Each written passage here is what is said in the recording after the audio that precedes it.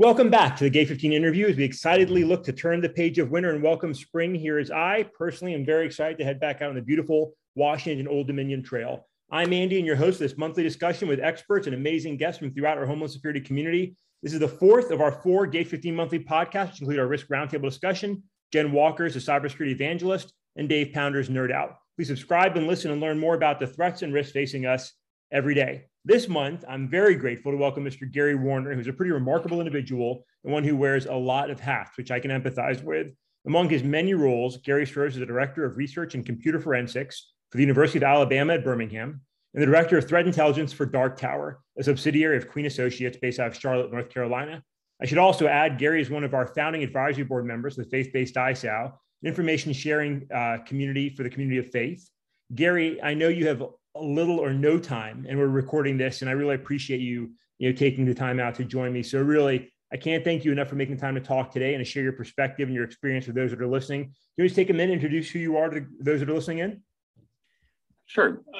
Thanks for the opportunity, Andy. I mean, the things that you guys do are so in line with my heart for this whole community.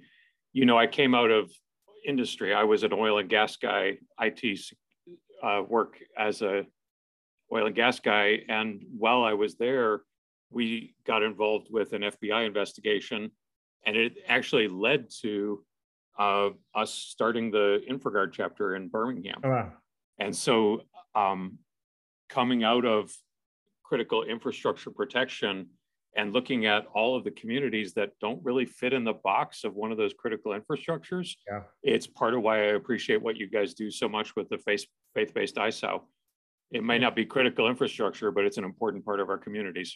Yeah, I agree with that. I think it's funny because you and I touched sort of a lot of areas. Right? We touched with our infrastructure work, we touched with our InfraGard work, and I just in our faith and the things we want to do to help protect those that they're seeking, to worship and find God. And it's just great to have all those intersections. I mean, it's so great to do the work that we get to do. It's such a privilege, and faith is an interesting one. When I talk to folks, I often say, it's not critical infrastructure the same way that financial services are, or that water is. It's not a critical lifeline. It's not a vital service, but it's part of the American fabric. It's weaved in everything we do, and disaster recovery, incident response. I mean, places of worship are the ones that are helping communities get back on their feet after something really serious happens. So in my mind, it is part of our critical environment, even if it's not necessarily designated critical infrastructure, just like space isn't designated critical infrastructure, right? So we're pretty dependent on the things floating around in our atmosphere. So anyway, with that, let's talk about you, right? So you shared a little bit about where you came from. Anything else you want to share about who you are, what you're doing today? Yeah, so I left the oil and gas community to come to the university in 2007. So I teach at UAB, the University of Alabama at Birmingham. I tell people when they get confused, University of Alabama, those are the football guys down the street.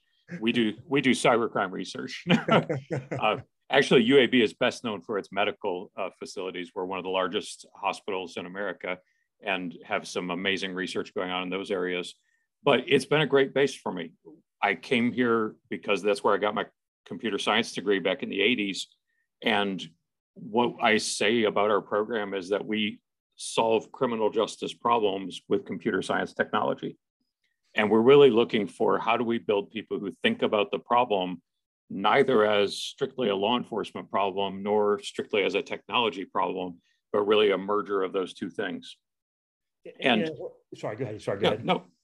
As I said, one of the things I really admire about you is you really do take a thoughtful perspective to the work that you do, and you look beyond I'm a cybersecurity guy, or I'm looking at cybercrime, and you take a broad look at infrastructure in the community and the cyber and the physical. And I really appreciate that because it lines up so well with what we do at Gate 15. So thanks for the way that you look at these things, where you frame them and the way you share them. Yeah. So the area that I specialize in at the university, we call it computer forensics. But if you think about computer forensics, what is that? Yeah. It's evaluating digital evidence originally for the courtrooms. Well, now what is digital evidence? So people are like, you're in so many different things. I'm like, no, I evaluate digital evidence. Some of that evidence is about terrorism, some is about cybercrime, some is about world events and politics, but it's things we found on the internet and we're evaluating them. So a lot of our students are really coming into an intelligence analysis role almost by accident. They think they're coming here to learn about cybercrime, and they certainly do, but they also learn about how do I think about problems? How do I gather, preserve, and analyze evidence so that a decision maker can make a better decision? Well, that's intelligence. We just happen to do it with digital evidence.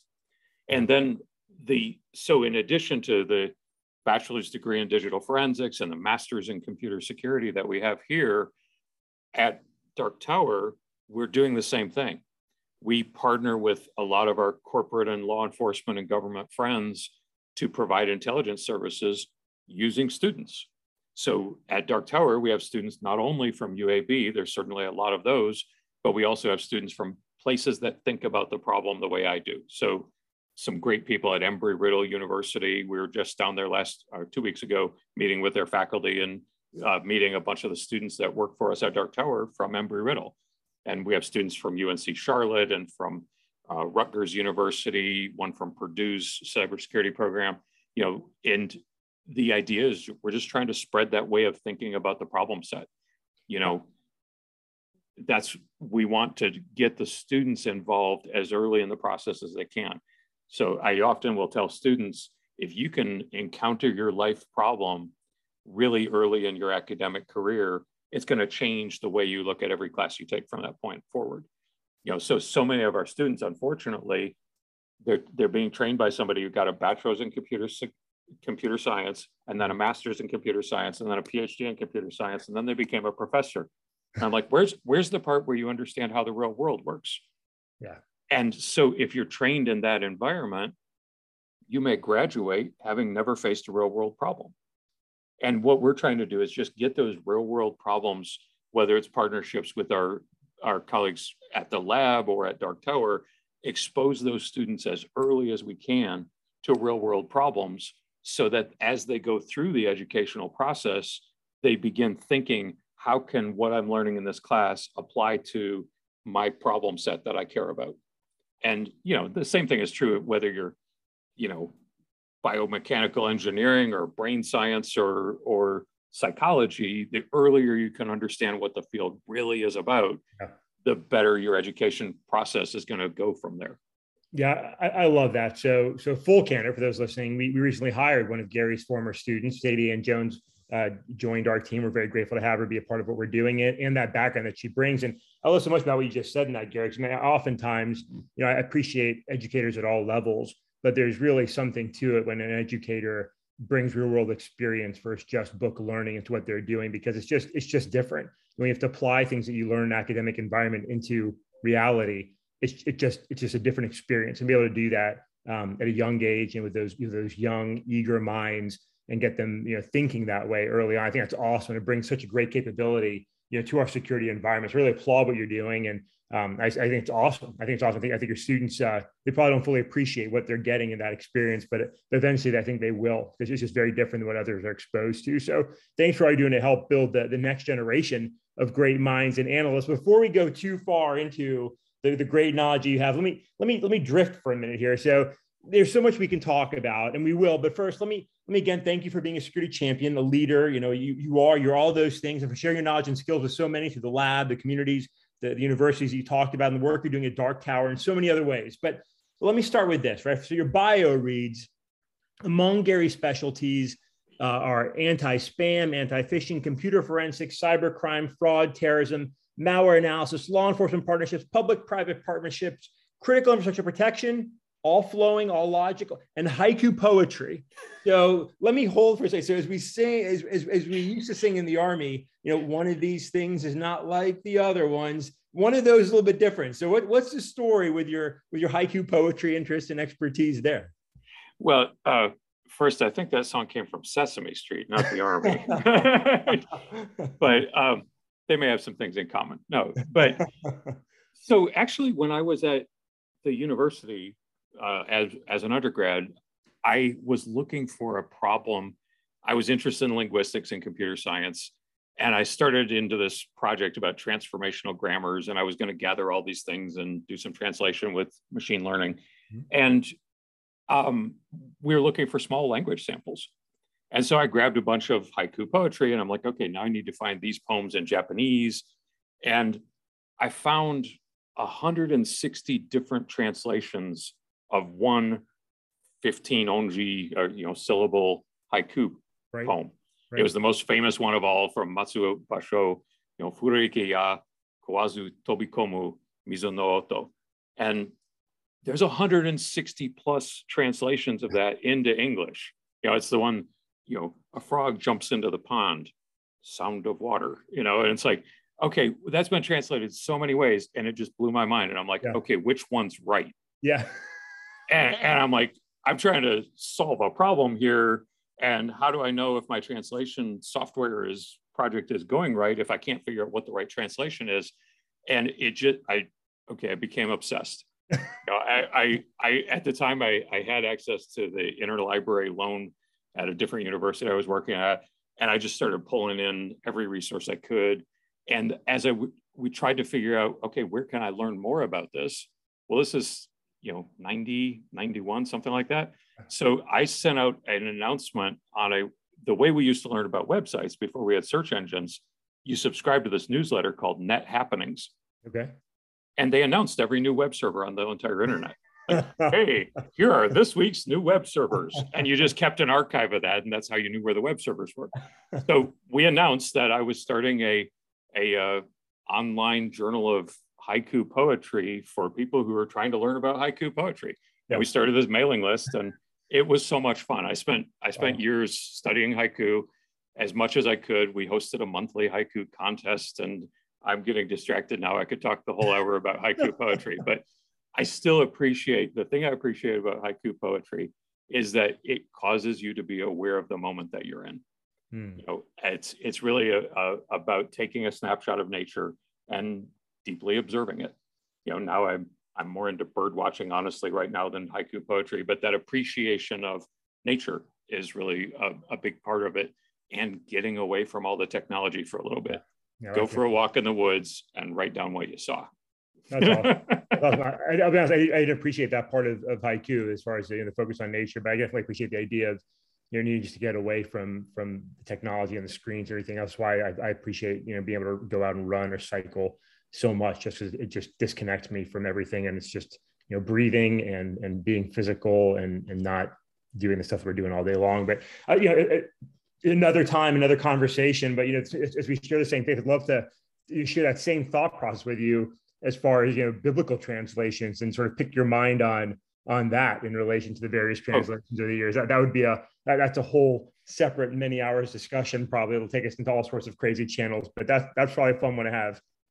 Yeah, I'd love to do that with you sometime. Probably awesome. Not for this podcast. Yeah, probably not what we're focusing on today, but that's maybe another time. So let's continue. So you share a little about sort of your background, a little bit about it, but can you tell us a little bit more? Can we start with how you got to where you are, and really your backstory? How did young Gary, the guy looking at haikus, become the security professional that we're getting to listen to and hear from today? So it really came down to again, a fascination for things that weren't really deeply understood. So I was at Samford University. That was my very first job after I graduated with my BS. And, we were on dual floppy systems with twisted pair back through protocol converters to a mainframe. That was the state of computing. Yeah. And we had this modem in the computer room. And I asked the operators, what is that plugged into? And like, nobody knows. And so they're like, well, how would we find out? Like, nobody knows. So I unplugged it, and the phone rang like a minute later. And it's like, hey, this is Landy Manderson down at UAB. Your internet connection just dropped. And I'm like, all right, it was BitNet, not internet.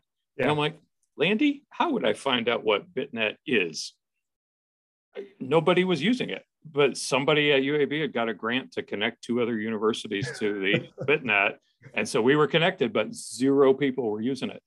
And so we plugged into BitNet and eventually to internet, and there were no firewalls, no antivirus software barely existed, if at all, at that time.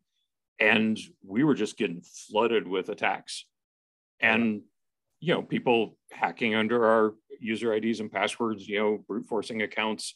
Yeah. I mean, back then, you remember how we used to go at default IDs. You'd get your user ID and the password would be your social security number. Yeah, great, awesome. Well, awesome. Back then, we're at a university. People posted grades by sticking your social security number on a list on the instructor's door. So we had a lot of problems. But through that process, we started our own internet service provider. We provided dial-up internet to all of our students, and then launched a standalone ISP after that, working with my friend John Shiwitz, who I worked for at that time. We stood up a faith-based ISP. We had porn blocking of a sort. If you wanted the internet without the porn, but we learned a lot about how the internet worked. So we were there. I've got a gray beard, but I'm not an original gray beard. I'm 10 years too late to have been at the original stuff, but I learned a lot about how the internet works, but I'd never really thought about it from a crime perspective until we had a hacking incident at the oil and gas company I worked with. Somebody defaced our website, not a big deal, except that the CEO thought it was a big deal. And he came down and told me that he wanted me to find the person who did it and nail his behind. He's a very nice man. Nail his behind to my door. Okay, that was my assignment from the CEO, and I had no idea how to do it. Yeah. So I called a friend of mine, a friend of a friend actually at that time, a guy named Dan Clemens. Dan runs a great cybersecurity company called Shadow. Dan. Yeah. Okay, you know Dan. So Dan and I used to hang out all the time together back then. And I was like, Dan, I don't know how to find this guy. Can you come teach me? And really, he showed me, like, everything was on IRC back then. We got onto IRC, and he kind of coached me through the process of finding this guy and figuring out who he was. And the kid apologizes to me for hacking me and patches it. Like, he logs back in and fixes it. And Dan and I ended up writing that up and sending it off to Microsoft. I mean, he had a 0-day for IIS.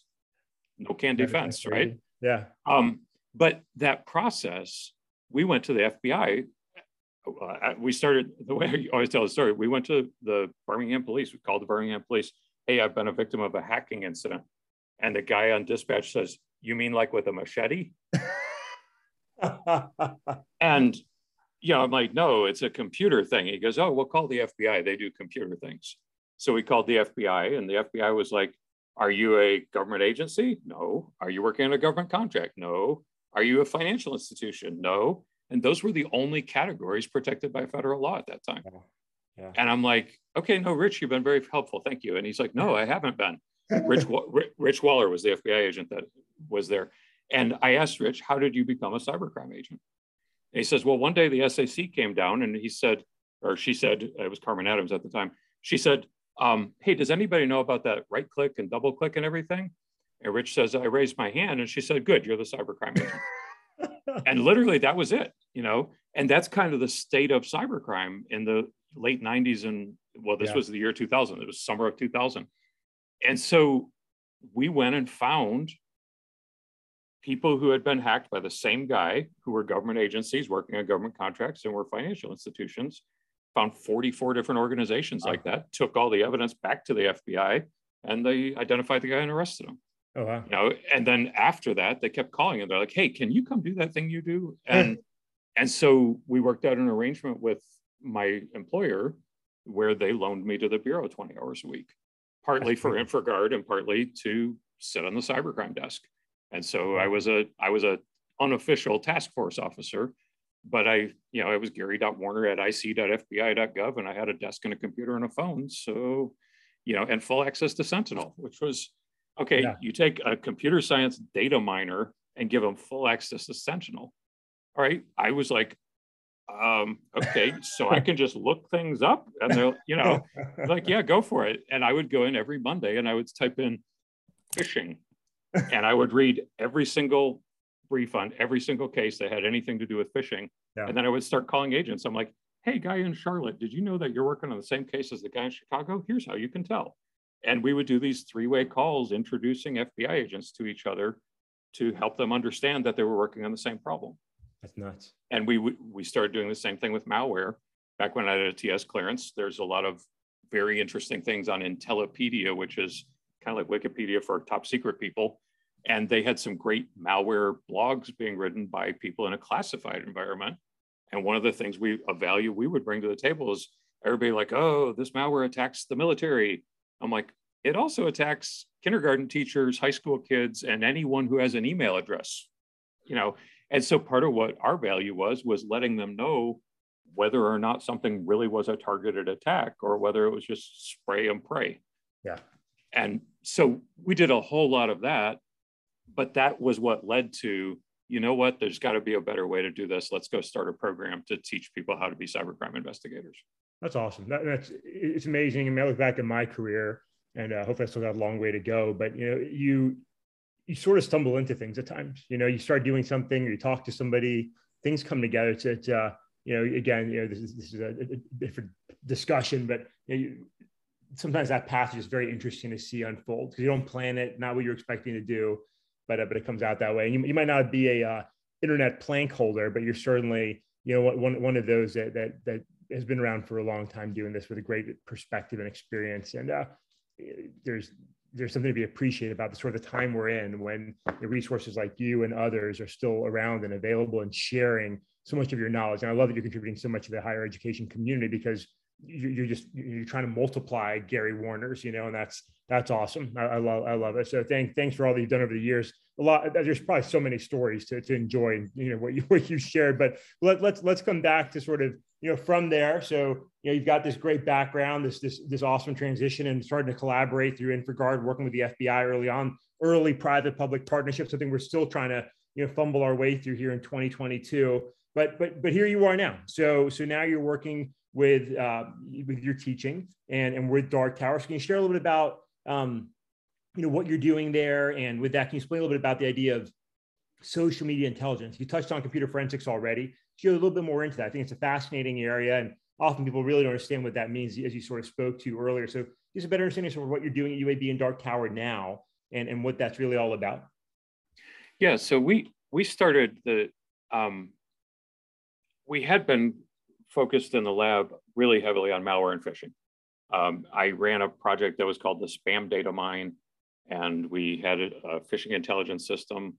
And we spun out a company previously. It was called Malcovery Security. Got bought by FishMe, which later became Cofense. Okay, and yeah. I love the people at Cofense. I still greatly admire what they do. But all of that early spam malware stuff was all about indicators of compromise, IOCs. Yep. And we actually did an interesting project with the Carnegie Mellon CERT folks. John O. Spring was the guy who ran the project. We were like, all of this IOC list stuff is a little bit BS. And he acquired as many commercial IOC feeds as he could and looked at what the overlap between them was. Yeah. And I don't remember the numbers exactly, but it was a single-digit percentage overlap. Like the greatest overlap between any two commercial IOC feeds was a single-digit number. Let's say 8%. You can go look it up. He published the paper, right? But his conclusion was buy as many as you can afford. They all have value. Buy as many as you can. Yeah. And a lot of people, that was the way they defended their network was, oh, we'll ingest all of these IOCs into Splunk or HP ArcSight or IBM's. Oh gosh, I'm drawing a blank. But whatever your SIM was going to be, your security intelligence event manager, suck in as many intel feeds as you can, match them against your logs, yay. And it works. But what that's still what a lot of people are doing today, right? And it's still, it works. It's an absolutely critical part to defending your network. However, criminals are the ones who are attacking your network in many cases. And wouldn't it be better to understand what the criminals are doing? And our objective was, what if we could go find the places they're having those conversations, gather the conversations, figure out who within that community is what I use the acronym TAI. Are they timely, authentic, and influential? That's who I want to go after. I don't want to know about every single ankle biter fisher on the planet. I would like to know about the people doing fishing that are timely, authentic, and influential. Timely, they're currently talking about it. It's not 8-year-old posts or even 8-month-old posts. It's today's posts. Authentic, they seem to be very focused on whatever our target category is, whether that's check fraud or phishing or terrorism. Mm-hmm. And then influential, people often will look at who posted the most things. I want to know, of the people who post a lot of things, who listens to them. Yeah, who cares? Right. And so what we're working on is, how do I figure out within this community of people committing fraud, which is one of our big focus areas at Dark Tower, or any category at the university, we're in many different areas. So again, we do opioid investigations. We're a big player in the opioid epidemic. We're working on terrorism. We're working on a lot of different categories of badness, of human trafficking. Who are the leaders there that if I were to take them out, things start falling apart? Mm-hmm. And there used to be this course taught at the Naval Postgrad School. I haven't taken the course, but I've read their textbook. It was called the Disrupting Dark Networks. And it was written in a terror era, the war on terror stuff. It was, there's 800 people involved in this terrorist activity. If I could only take out 5 people and make the whole thing fall apart, which 5 are they? And so a lot of it is, who are the ringleaders, the most influential people in that community? And we can either look for ways to target them and eliminate them, whatever your form of elimination is. Handcuffs are my favorite, but there's lots of, depending on your resources and worldview, you may have other ways of elimination. But the idea is, can I disrupt the network by studying it and learning who's the most influential? Or can I learn from that most influential person to learn how they're doing the attacks so that I can help my clients build a better countermeasure for it? So if I were going to engage with one of these criminals, which one would I learn the most from? Okay, how do I get into his community of trust in a way that will allow me to engage him and learn exactly how does he do this fraud against one of my friends? And then can I take what I've learned and share that with the community and say, does that look like it would work for you? And sometimes they're like, oh, that used to work, but it doesn't work anymore. And sometimes they say, oh, yeah, that really explains things. And there's so many times that it leads to one of those aha moments where people are now scurrying around at the partner industry, finding ways to change their policies and procedures to stop that type of fraud from being effective.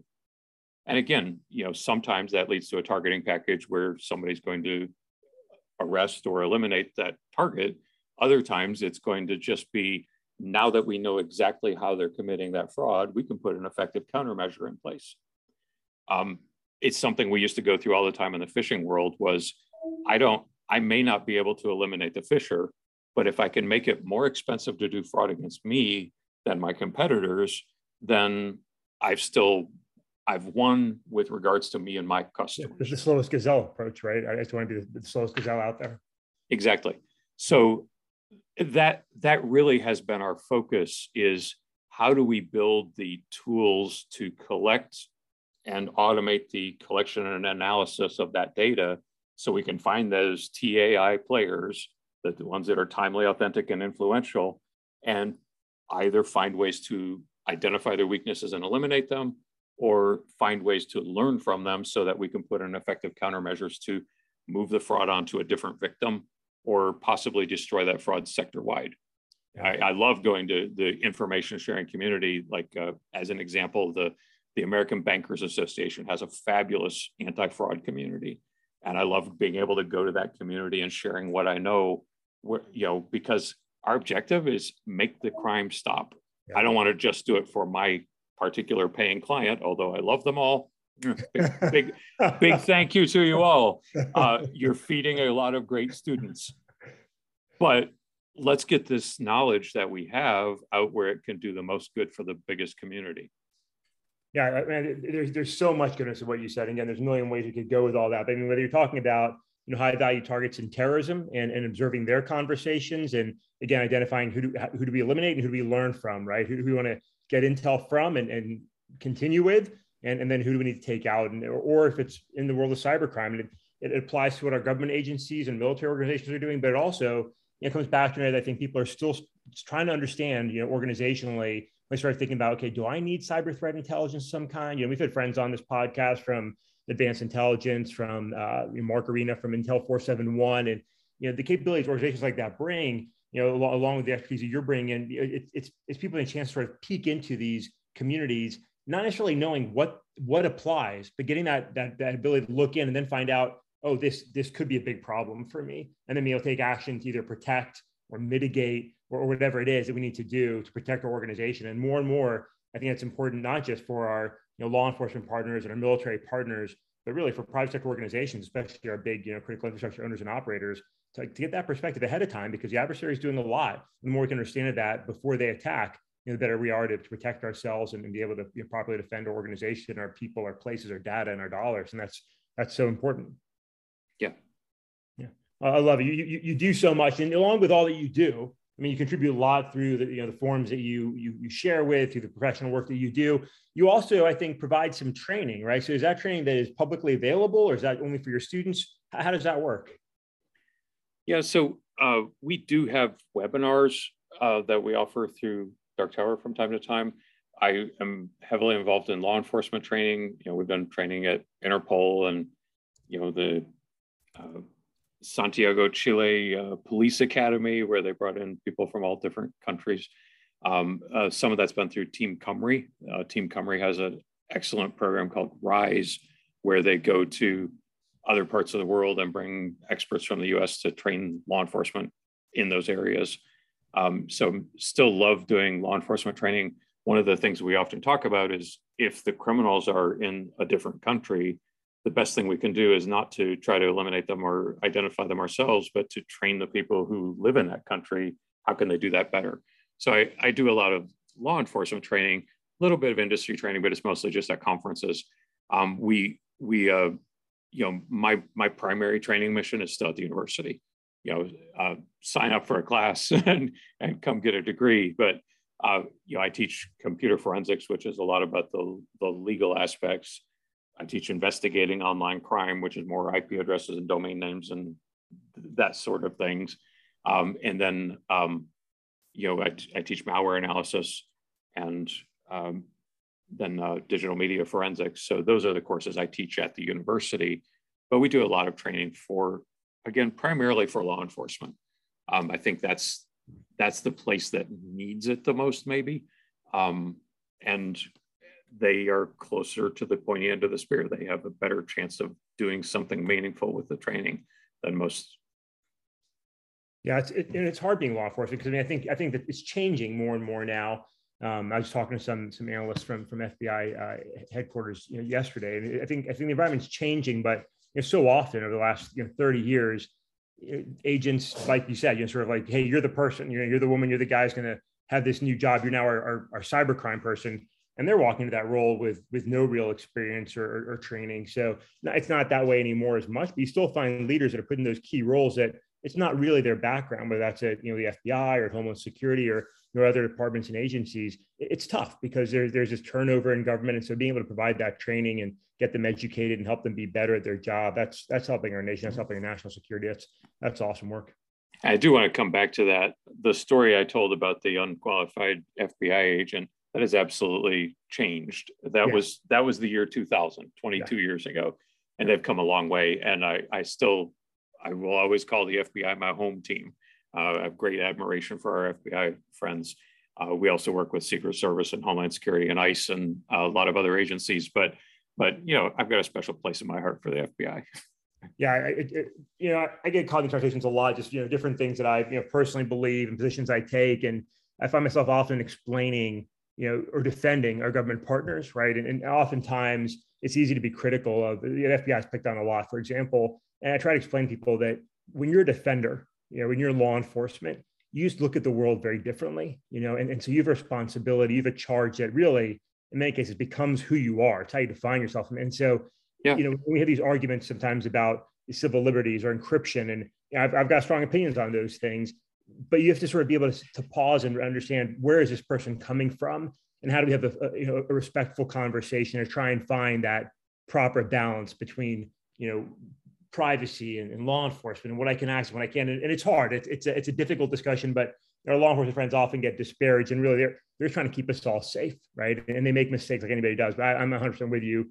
They're out there putting their necks on the line every day, and I have great respect for the FBI, as well as our federal partners and state and local partners that are working really hard to secure our nation. So I appreciate that you're a champion for them and helping them get better at their jobs and professionally. So let's continue a little bit. I mean, with all that you do, I said that you wear a lot of hats, and you certainly do. Some of those are the work you've done with InfraGard, which is a lot about information sharing with the critical infrastructure and other communities. With the Electricity ISAC, where you've helped faith-based ISAL. Can you talk a little bit about those information sharing communities, and why for that activity, that idea of information sharing, a term which is used a lot, right? A lot of times, information sharing and IOC sort of talk about disparagingly, but it's more than that. Can you talk about why those communities are important to you? Yeah, I think that we used to have this saying all the way back in the 80s, malware analysis is a team sport. Yeah. And what I mean by that is that each of us has a different experience, possibly with the same malware. And if we keep all of our experiences and all of our information private, you'll never be able to solve the case. And so many times we were able to see that firsthand, involvement in huge botnet cases, at least a dozen named malware investigations, and none of them could have been solved without industry support. And I sometimes will tell the story. It would be like if we had 4 different agencies that all went to a crime scene, and they said, well, I'm going to take all the evidence that's red. And somebody else says, I'm going to take all the evidence that's blue. And somebody else says, well, I've got yellow and I've got green. They pile up they parse out the evidence, and they all go back to their agencies and never talk to each other. Yeah. And unfortunately, that's what happens. I work at a huge university. We get attacked. We every day have inbound cyber attacks. If we don't share what we've learned from those things, and I'm so happy to work here where we do have a very great information sharing mindset to those problem sets. If I don't share what I've learned with the community, it's almost like I'm withholding information that could protect you. A lot of our industry partners have varying levels of budget and training. Some of them have people where they're like, I don't know a single person in your entire IT security staff that I would trust to walk my dog. And some of them have fabulous training and a culture of continuous learning. And the best thing we can do for that company that isn't ready to protect themselves is share information with them and help them understand not just here's data, but how would you put that data into a useful scenario that could protect your company better? Because an industry computer that is not protected is a weapons platform for the enemy. Yep. If you think back to that, the 0 day on Microsoft Exchange recently, where the 0 day came out in December. By January, it was fully weaponized and deployed. And by the time the first news came out about it, you were seeing people in industry saying there is a 100% chance if you have a Microsoft Exchange server exposed to the internet, it was exploited by the Chinese during the last week of January 2021. Yeah. And still there were tens of thousands of unpatched servers. And the FBI took the unprecedented step, or only a couple precedents, down in Texas. They went to court, got an order, said, hey, we're going to intrude on all of those Exchange servers and remove the Chinese backdoor that we know is on them. And they got a court order to do that. And people are like, isn't that horrible? The FBI getting on your servers. And the way I talked about it, I said, all right, I'm walking through a park and I see a playground and there's some children there and there's a loaded shotgun leaning against the tree. I don't care whose shotgun it is. I don't care whose children it is. I'm going to take that shotgun and disable it and get it to a place where it can't harm those children. I don't care whose kids they are. That's a dangerous situation. Yeah. And that's unfortunately the situation we're in. when a company doesn't know enough to defend itself, well, its servers become attack platforms for exfiltration of data to China, for launching of attacks against other companies. And we're all on the same internet together. And if we don't share information, it's like we're inviting the enemy to come into our country and plant their attack tools and exfiltration points in our network. It's our network, yours and mine, Andy, and all of our friends. We all share one network, and we have to do everything we can to protect the whole network. And if that means I have to teach somebody who can't afford the training at their own shop, great. Let's teach them. Let's train them. Let's share everything we can so they can protect themselves better. And it gets worse if that unprotected facility happens to write code. You know, all these supply chain attacks coming out where somebody's intruded into the code writing process, right, and now they're pushing malicious code out to the rest of us. You know, it's the same thing. Information sharing is the fix to that. And I have to say, CISA, I know you love CISA as much as I do. Yeah. Oh my gosh, it's a new era of information sharing in the government. Yeah. You know, I mean, starting with Chris Krebs and his incredible leadership in that area, and then continuing with Jen, it's just fabulous. The things that they're doing, they're sharing more data more openly than any time in history. And there's so many resources there that people still aren't taking great advantage of. Now, one of the best things, I almost end every presentation now with, have you been to CISA's website? Here are the 4 areas of their website that you must assign someone to monitor these 4 places, yeah, because they're trying to protect our whole country and you're not listening. Yeah, I know my teammate, Jen Walker, we were just recording our Risk Roundtable podcast, and she's such a fan and advocate of CISA's known exploited vulnerabilities catalog, right? I mean, absolutely. Hundreds upon hundreds of, in some cases, 20-year-old vulnerabilities that the enemy is actively, you know, taking advantage of, and they're still sitting out there, you know, for the pickings. And it's just, it's frustrating, but what a great product and service that is to share that. An update, I think 15 came out just yesterday, 15 more. And so, you know, you're absolutely right. I mean, it's a great quote, and I appreciate the credit to Chris Krebs and Jen Easterly, who really have just done so much to advance that mission. And it's a mission that's very new, and many just don't even understand the level of effort that goes into trying to figure out how to do that safely and securely, enhance that information sharing environment. So, you know, some really great points all over there. And thank you for, you know, championing the information sharing effort. I think it's often disparaged and it's often misunderstood, just like our friends at the FBI often are. But there's really a criticality to doing it and doing it right and doing it well. And we can always do it better. But trying to figure out how to do that is part of the challenge. And, you know, I get a chance to be a part of that, you know, on a daily basis. I know, you know, you do as well. So thanks for that. So I would encourage, by the way, one thing there, sure, go to LinkedIn, if you're on LinkedIn, and go find Jen Easterly's page and read the about. Her bio on LinkedIn will help you understand what a superbly qualified person this is to lead our greatest defensive agency with regards to cyber. She really does have an amazing background, and her leadership of CISA has been everything I could dream of. And I would really encourage people to find out who she is and how they can take advantage of the things she's offering you. That's awesome. And she has, you know, besides all that she's done and all that she's doing, she's also done a great job communicating. I was on a call earlier today with, you know, one of her staff and commented that, you know, Jen Easterly's CISA Twitter handle is a great one to follow. And she really is putting information out there fast and continuously promoting what CISA is doing, but also just sort of what she's doing and how she's trying to advocate for effective information sharing, securing our environment in a lot of ways. So we'll include links to both of those for quick reference in the show notes here in the blog post that will accompany this podcast. But you're absolutely right. And I appreciate that encouragement. And, you know, we thank our public sector partners. It's not easy, you know, in a highly politicized environment. It's never easy to step into that role, especially in an appointee position.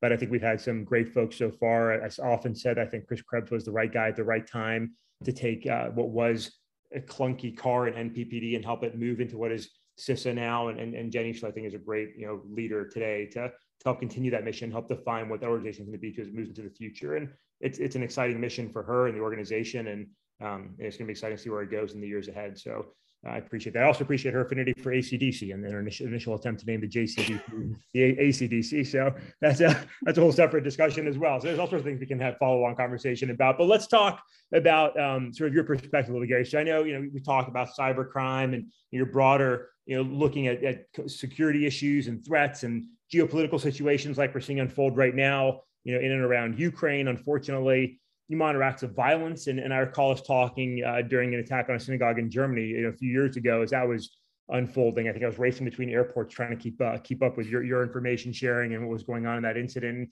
So as you look around the world of threats and risks today, and it's broad and diverse and complicated, what are some of the things that have you most intrigued right now? And if I'm listening and I've got security responsibilities for my organization and I'm listening to you share today, what are some of the areas you think I should be thinking about, maybe prioritizing as I try and secure my environment? I have been reading, in addition to my science fiction, of course, I've been reading Russian military thought and Chinese military thought as much as I can get my hands on. I've been asked by several of our clients, what are the cyber threats I should be most worried about coming out from Russia and repercussions to these sanctions. And I've always been a bit of a Chinese follower. I've been a Chinese hacker. We were in all of their forums back in the turn of the century, learning what they were doing. Exactly as we talked about earlier. Well, with a more formal open communication, now we have a lot of publications from the Chinese military themselves being put into English. Same with our Russian counterparts. It's not, oh my gosh, we have no idea what they'll do. There are thousands of written pages explaining what they're most likely to do. Just like you can go read TRADOC documents and learn how the army is most likely to respond to things. Yep. All of those same documents exist in Russia, and all of those same documents exist in China. If you can read them in the originals, do so. If you can't, find great translations, and there's great translations available. So when I'm looking at China, I spent a lot of time going through the 14th five-year plan and looking at what are the new objectives of the Chinese government. And again, I'm not anti-China, I'm not anti-Chinese, but I am absolutely anti-Chinese Communist Party. And the Chinese Communist Party wants to steal every single thing we have. If you can start to think about the fact that in China and in Russia, there's this concept of total war. In China, the famous book that was published was called Unrestricted Warfare. And in Russia, they talk about hybrid warfare and new technology or next technology warfare. The idea is you're always engaged with your adversary.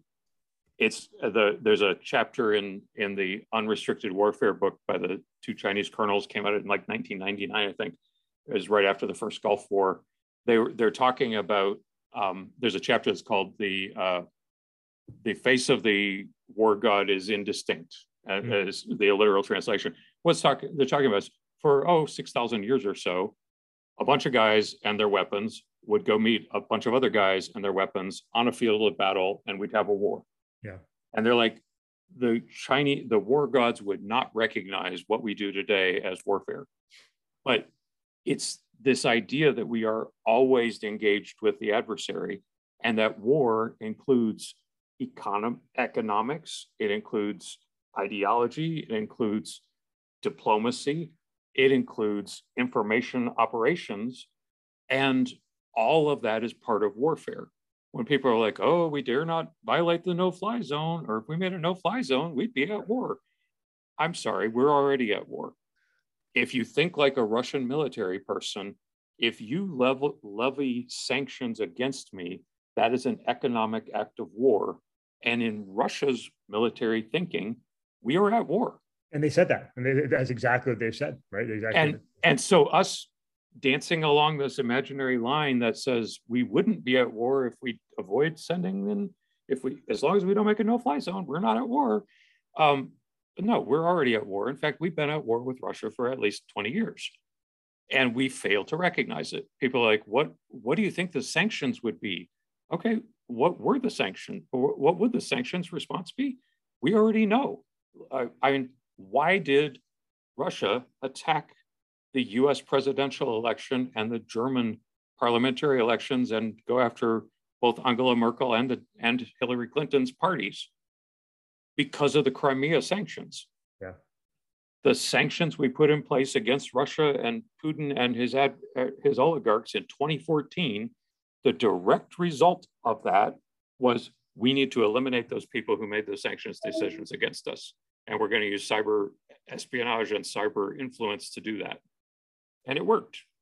Yeah. Okay, we're not going to see it that way now, but we know that Russia divides cyber response into information technological warfare and information psychological warfare.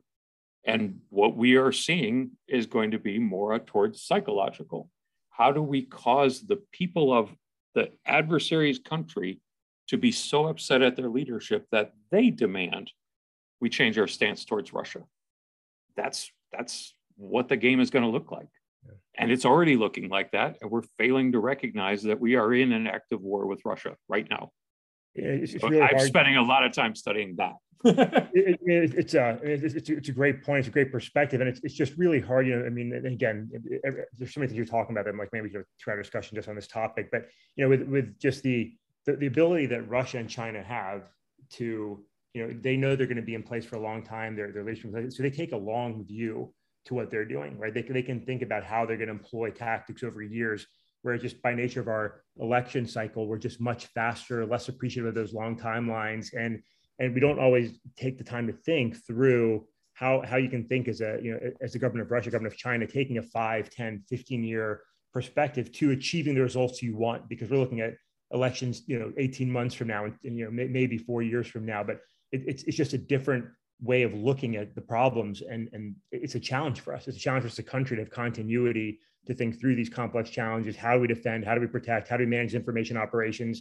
I still remember being a young artillery officer in Kosovo. I was assigned to lead a scout unit, and we're doing some really wild missions and then really fun stuff. I remember talking to a division artillery commander, explained to me the idea of information operations, and this was something new at the time. And artillery was being assigned it because, hey, we do targeting, so we're going to do IO. I try to wrap my head around it, right? But we're just in a different place now than we were back then. But we still don't always have that long perspective that we see from Russia and China, and there's a lot to think about. So I appreciate you sharing some of the things you're looking at and some things you're thinking about, some of those references, like unrestricted warfare and next technology warfare. I think there's a lot for folks to dig into there, and to try and understand the adversary, right? When we think about ourselves as a state of war, or just in a battle of competing economies, however people want to frame it to feel comfortable with it. Understanding your competition, your adversary is important, and I think it's a really great point. So look, I'm taking you longer than I should. So let me move to another section yet. So you mentioned some of the things you like to read, some things you like to understand. You're a smart guy, and I find the smartest guys often have the best go-to resources. Are there any favorite places you point listeners to for security and threat awareness? Any particular websites or Twitter accounts or anything that you sort of have as Gary go-tos? Well, I build Twitter lists around different topics. So I care deeply about crime and fraud. One of the things that I do for keeping my eyes on that, I actually have a Twitter list of every U.S. attorney's office in the United States. So you don't have to follow all these U.S. attorneys, but if you want to check in on what's going on in crime this week, you bring up that Twitter list, and here's everybody who's been arrested or charged federally in the last week. I do the same thing for malware. I have a list called Malware Masters that are people who are great malware analysts. I have a phishing list that the people who tweet the most valuable intel I have about phishing. Honestly, when my young analysts come to me and they're like, how can I learn more about phishing? I'm like, follow this Twitter list. Yeah. And so I kind of I've got one going right now for Ukraine. I think you know that. Yep.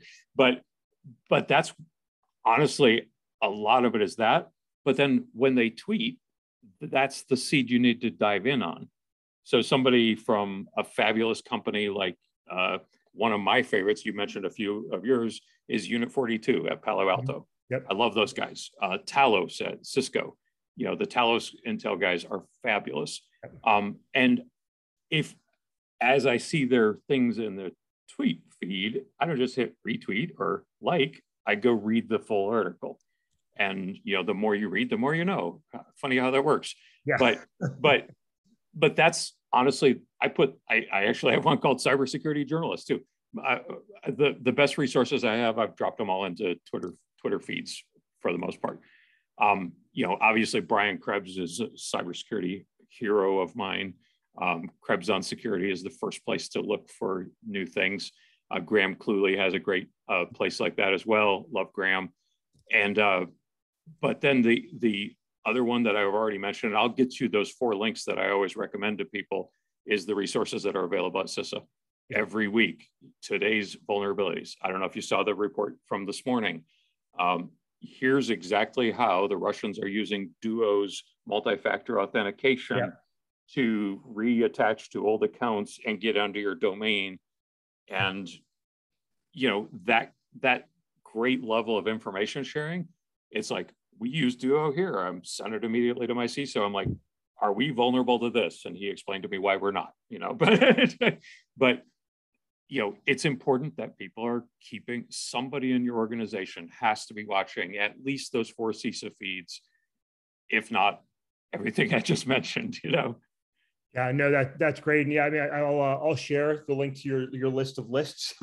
You've got an extensive one, and there's a lot in there. And it's great when there's champions like you who make information available for others to sort of take, enjoy, and figure out how to maybe improve upon or build on and secure their environment and learn from. So appreciate your work there, and we'll definitely share that. And I need to take a closer look at that myself. It might save me a little bit of time as I go through my daily business too. So I appreciate that, Gary. We'll share all of that. Anything else you want to send over? But really, Gary does an amazing job of identifying useful, collection points. And that's it.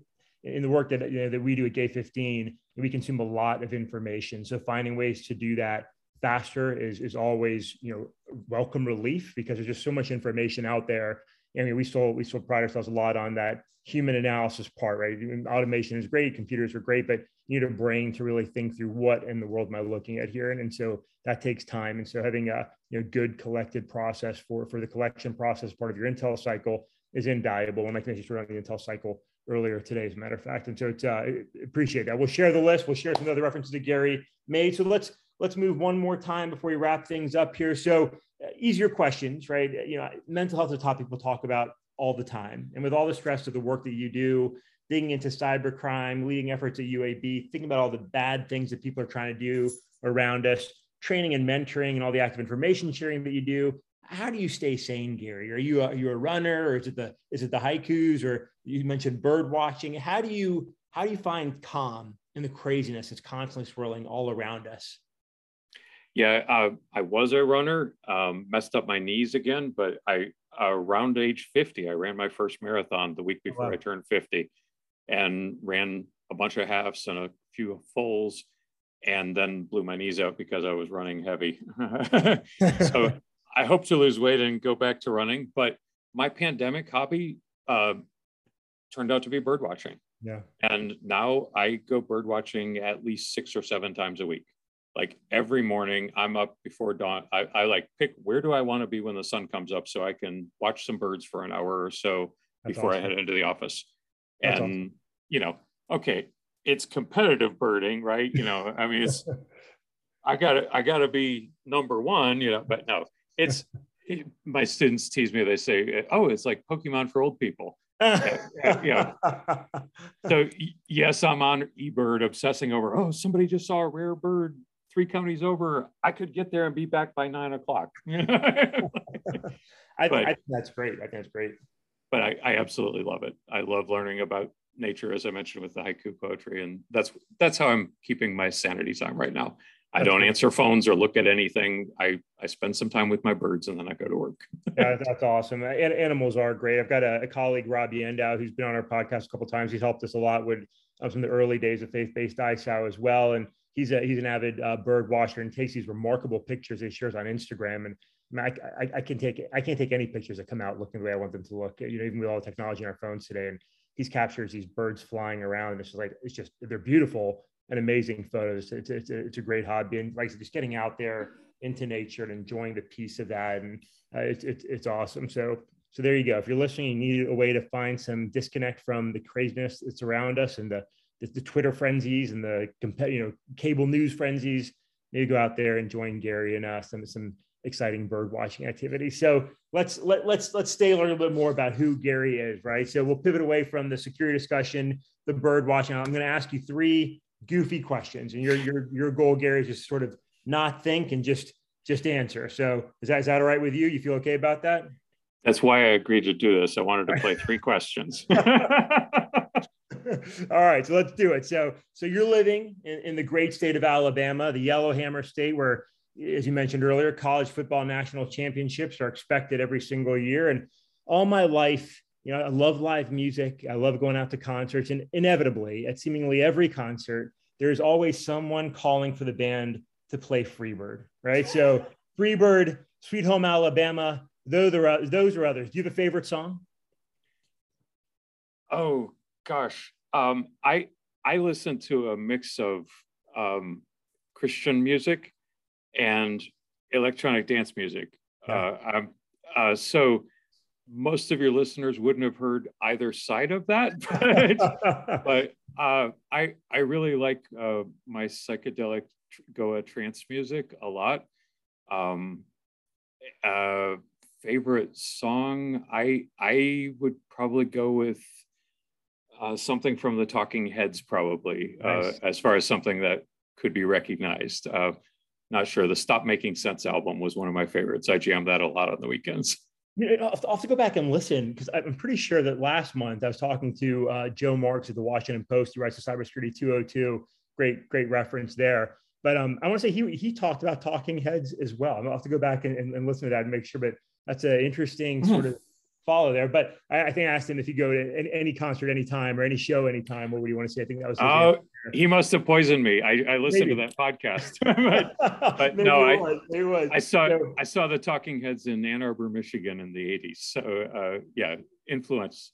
That's awesome. Yeah, well, I appreciate the diversity of the music flavors there. I listen to a wide range of music, often to my embarrassment. People hear me singing along, as I've talked about before, but that's great. And I have a teammate who used to be with us at Day 15. He's doing some other things now. He leads a small church in Florida, and he loved worship music. He said he couldn't listen to it during the workday because he would get so distracted by the message and he'd just get totally off course. So he put on Taylor Swift or something that he could just sort of listen to and not think about, and that was his. Yeah, I need no lyrics during the day while I'm trying to work. I mean, I need a bumping 180 BPM and no lyrics, because lyrics are distracting. But my wife and I actually are big Hillsong groupies.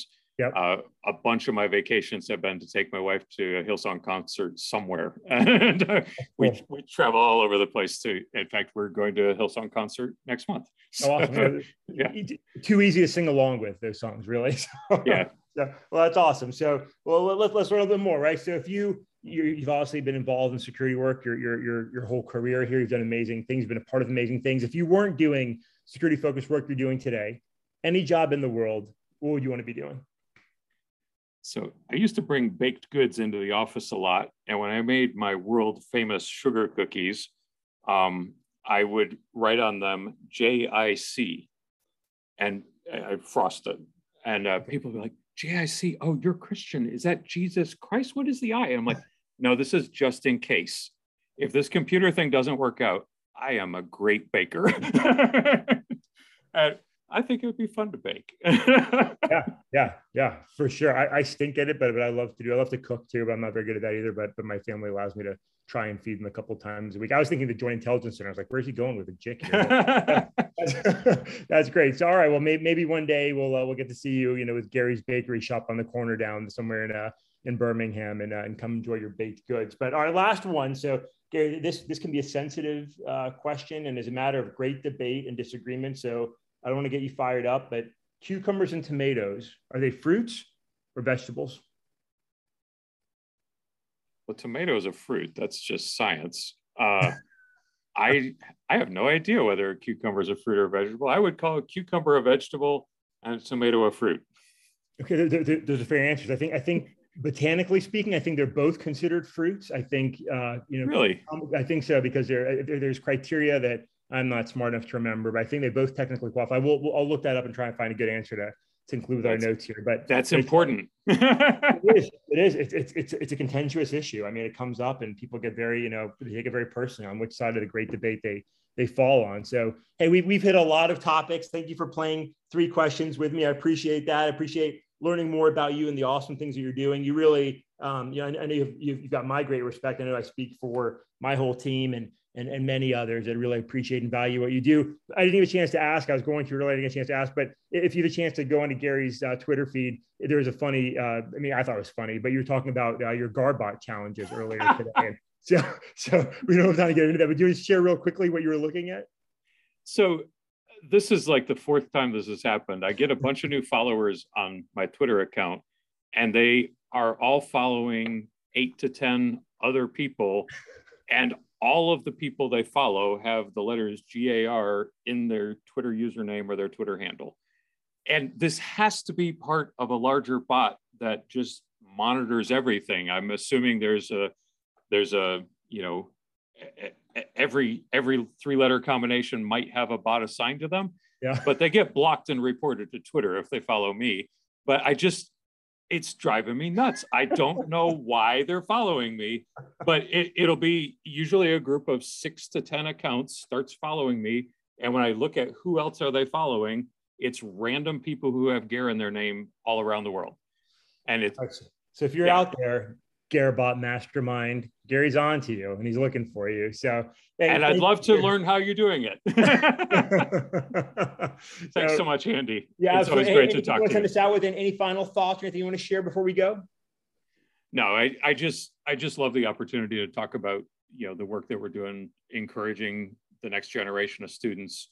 We're always looking for ways that we could give those students opportunity to work with maybe some of the companies that are listening today. So if that's something that you'd love to have some extra intelligence analysts on your team, come talk to us. We'd love to work that out.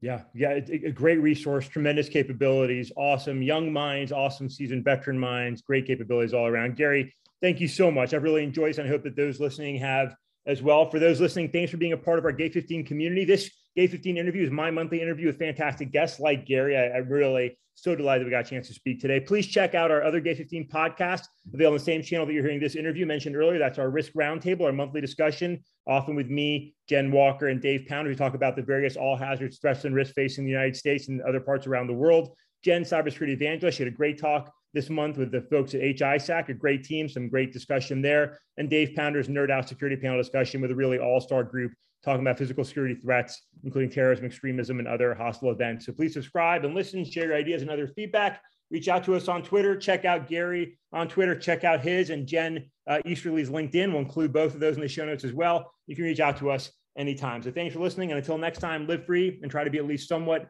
reasonably safe. Thanks so much. Thanks, Gary.